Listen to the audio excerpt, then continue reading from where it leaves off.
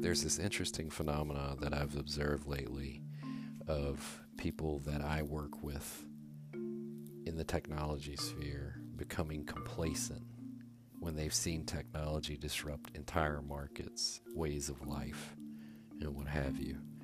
When you do things consistently the same way, you're doomed to failure. When things look the same, that's not a good thing. When things are understood, it's not always a good thing.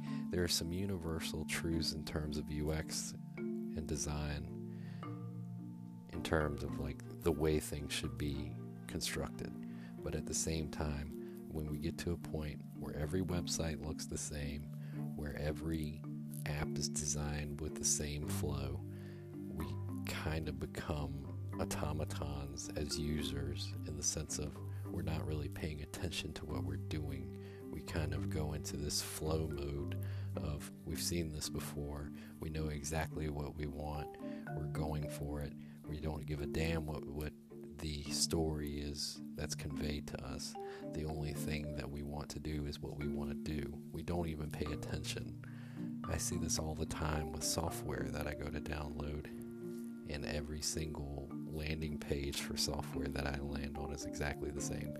I don't give a damn about the project. I'm just trying to download it so I can get to my problem. Well, that's great, and we should respect the user's time. If you want to convey a message, if you want to stand for something, if you want to be different, then you have to actually be different by design. And until we all understand that, we're fundamentally missing the point. We will be replaced as web developers by AI in the next coming 2 to 3 years. So, what's your plan for that? Are you going to sit back and actually rest on your laurels? Or are you going to pivot and start looking at different market opportunities and figuring out where to go from there? That's all for today.